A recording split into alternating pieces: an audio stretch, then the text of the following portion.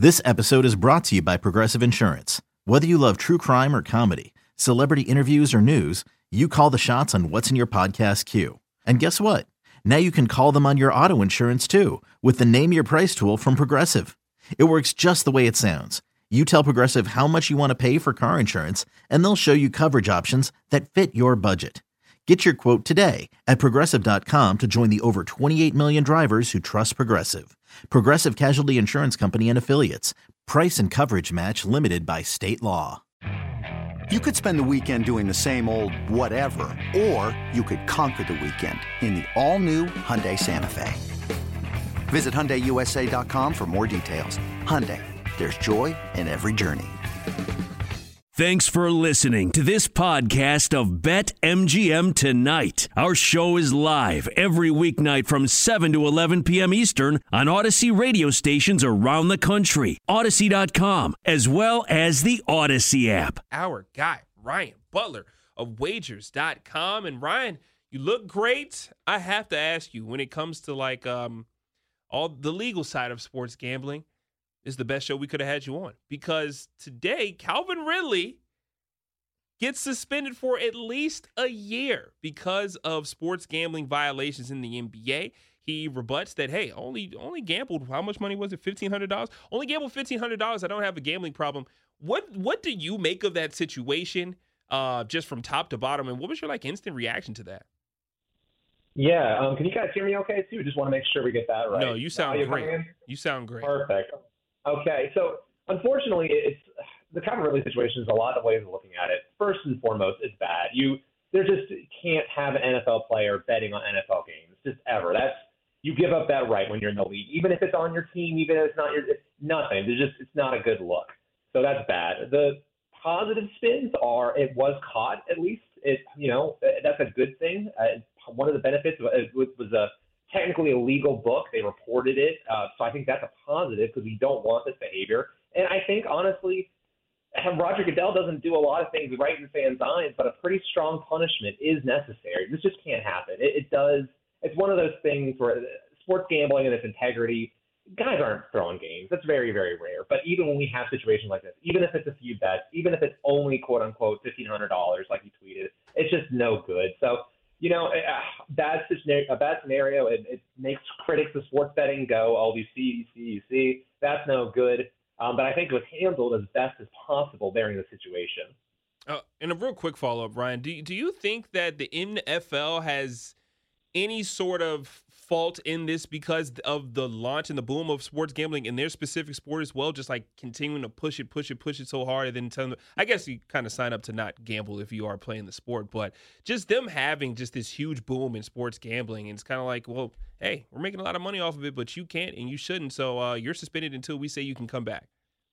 Yeah, it's a really bad look, and it's a bad look because the NFL has gone so heavily into sports gambling. It's, the commercials are everywhere.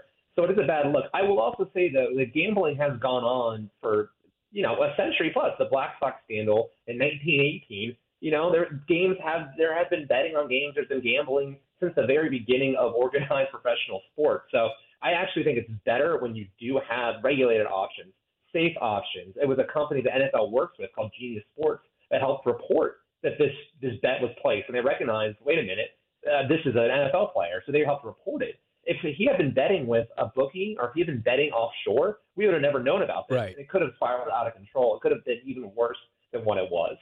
Ryan, it's a big day in Illinois. Obviously, we're on live right now on 670 The Score in Chicago and Odyssey Station. And also, so I went back home a couple months ago, and I wanted to jump on BetMGM, which wasn't available, and I wanted to gamble mobilely, but I couldn't do so because I obviously live in D.C. I didn't register in Illinois, and then when I looked at where I could register, it was an hour away from my home, so I didn't end up doing so. We found out this past weekend, Illinois in-person sports betting registration is no more. So could you give us all the details about how people could place their bets mobilely in Illinois? Yeah, so the good news is it's just the easiest it can be now for the better part of 2 years, really. It was you had to go in person to a casino, and even worse, it had to be the one. So if they're partnered with company X and they're in East St. Louis, you still got to go 4 hours to go to company Y in Chicago or vice versa. So it was really just a mess. This is now, you have BetMGM, obviously, great company. We love them. So you have them not only live, but just go on your phone, eligible bettors, age 21 and up. If you're in the state, you can sign up, register, deposit, place bets, in 10 minutes or less, depending on the application and all that. But it's really good news. It follows every other state but Nevada, which still has its in-person registration requirement. We've talked on this show. They're the only ones that can get away with that, and it's still not a good policy. But this is really good news for Illinois. It's we're getting into conference tournaments are starting today. The big ones are coming this weekend, and then obviously March Madness next week. So good timing. It was too long to have the in-person registration requirement, but it's a good day that it's gone. Can you give us some more details, Ryan, on some other places that are going to become legalized soon? I think what I'm seeing right now is Ohio, Missouri, and Maryland. Can you give us some updates there?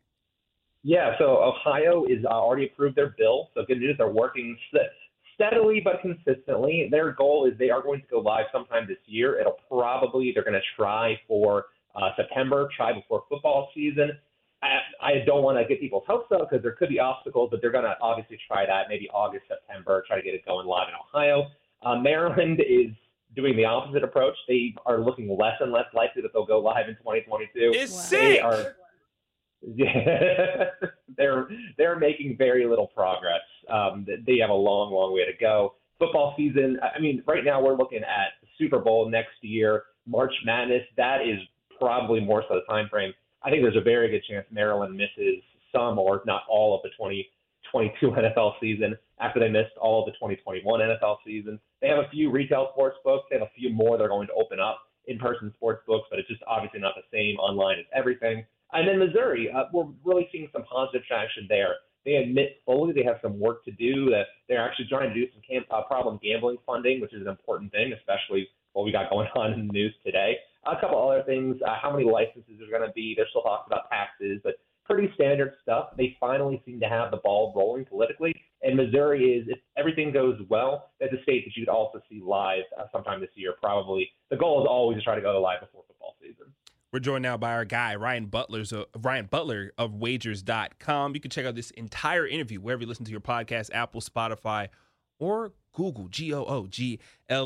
What's going on with Minnesota? Okay, so Minnesota is the only state in the upper Midwest not to have the legalized sports gambling, or not to have legalized sports gambling, but I'm seeing there's a proposal in the works and they're trying to work things out. A brand new bill has been pushed to the forefront. Do you have any update on Minnesota? Yeah, so some good news. They're not moving as quickly as Missouri. Missouri, for example, is everyone's kind of on the same page. They're just more so hammering out the details. Minnesota has some big questions about their structure. They are a tribal gaming state, so anything that goes to sports betting will have a big role on that. And we've talked about this too, but tribal gaming interests are oftentimes very different than commercial gaming interests or your commercial sports books or casinos like they have in Missouri. You have a lot of different issues that go into it. You have different goals. You have different ideas behind how to run things. So there is some just overall kind of growing support for sports betting, online sports betting from the tribes. Now, the bigger question is just how are we going to do this? Are we going to do it online? Are we going to do it in person only? A lot of tribes worry about online sports books. They fear that if you can do it remotely, you won't go in person and visit the casino. And sports betting generates a lot of money, but it's a fraction of the money that slots generate, that even really entertainment, drinks, stuff like that. So there's a lot of concerns there, and a lot of these tribal gaming casinos are very small, and a lot of them is maybe not only the tribe, but maybe that town is their largest revenue generator. So they're very, obviously, very, very sensitive about anything that changes that. But we've seen in Michigan, where it's been a tremendous success, the statewide online sports betting, where even some of the smaller tribes, they've actually been beneficiaries of it. There's a small tribe in the Upper Panhandle in Michigan that partner with DraftKings. They have so much more money from the DraftKings sportsbook than they would any other way. So there's just scenarios that work like this. Connecticut, a tribal gaming state, has done this. Arizona, another tribal gaming state that did it. And Arizona partnered with sports teams as well. Minnesota would be a great scenario. That's not necessarily what they're looking at, but Minnesota, you have the tribe, the dozen tribal sports books. You have 4 really high-profile sports teams there, professional sports teams in the big 4 sports. So we'll see. A lot of work there, but there is definitely some interest. It's just too early for their process to really kind of guess to see where this is going to go. Ryan, I meant to ask you this when we were talking about Calvin Ridley because this was a part of the news story that I didn't quite understand. I'd love you to shed some light on it if you could. He was apparently gambling or sports betting in Florida on his phone, but sports betting in Florida is not allowed on the mobile betting. So how would that all have happened? Yeah, this gets into the fun stuff that I got to do for work. There was technically a legal sports book that was live for about 6 weeks in November and December. It was the Hard Rock Sportsbook app, which technically had gone through all of the necessary approvals to be considered a legal sports book. The problem was that was then challenged in court, and a court overturned the law and the gaming compact that allowed that to happen. So very technical stuff, but yes, he technically was betting at the time with a legal sports book. Florida has, it's where I live now, it has a distinction as the only state in America to have legal sports betting and then lose it. Hey, it's Kaylee Cuoco for Priceline. Ready to go to your happy place for a happy price? Well, why didn't you say so? Just download the Priceline app right now and save up to 60% on hotels. So whether it's Cousin Kevin's Kazoo Concert in Kansas City, go Kevin, or Becky's Bachelorette Bash in Bermuda, you never have to miss a trip ever again. So download the Priceline app today. Your savings are waiting. Go to your happy place for a happy price. Go to your happy price, Priceline. Wow. And hopefully it comes back soon. Jeez. We're all hoping down here. That's so weird. Ryan, thank you so much. You guys got anything else for Ryan? That's it. I needed that clarity, though, because it was on NFL Network all day, and I was Googling like a storm, and it just never made sense. So thank you for making that super clear. Thanks, Ryan. Yeah, I'm glad to help out. Our guy, Ryan Butler. Ryan Butler on the case. You could be a part of Paw Patrol as well. Paw Patrol, Ryan Butler's on the case. You got any questions about sports gambling, how Calvin really got caught?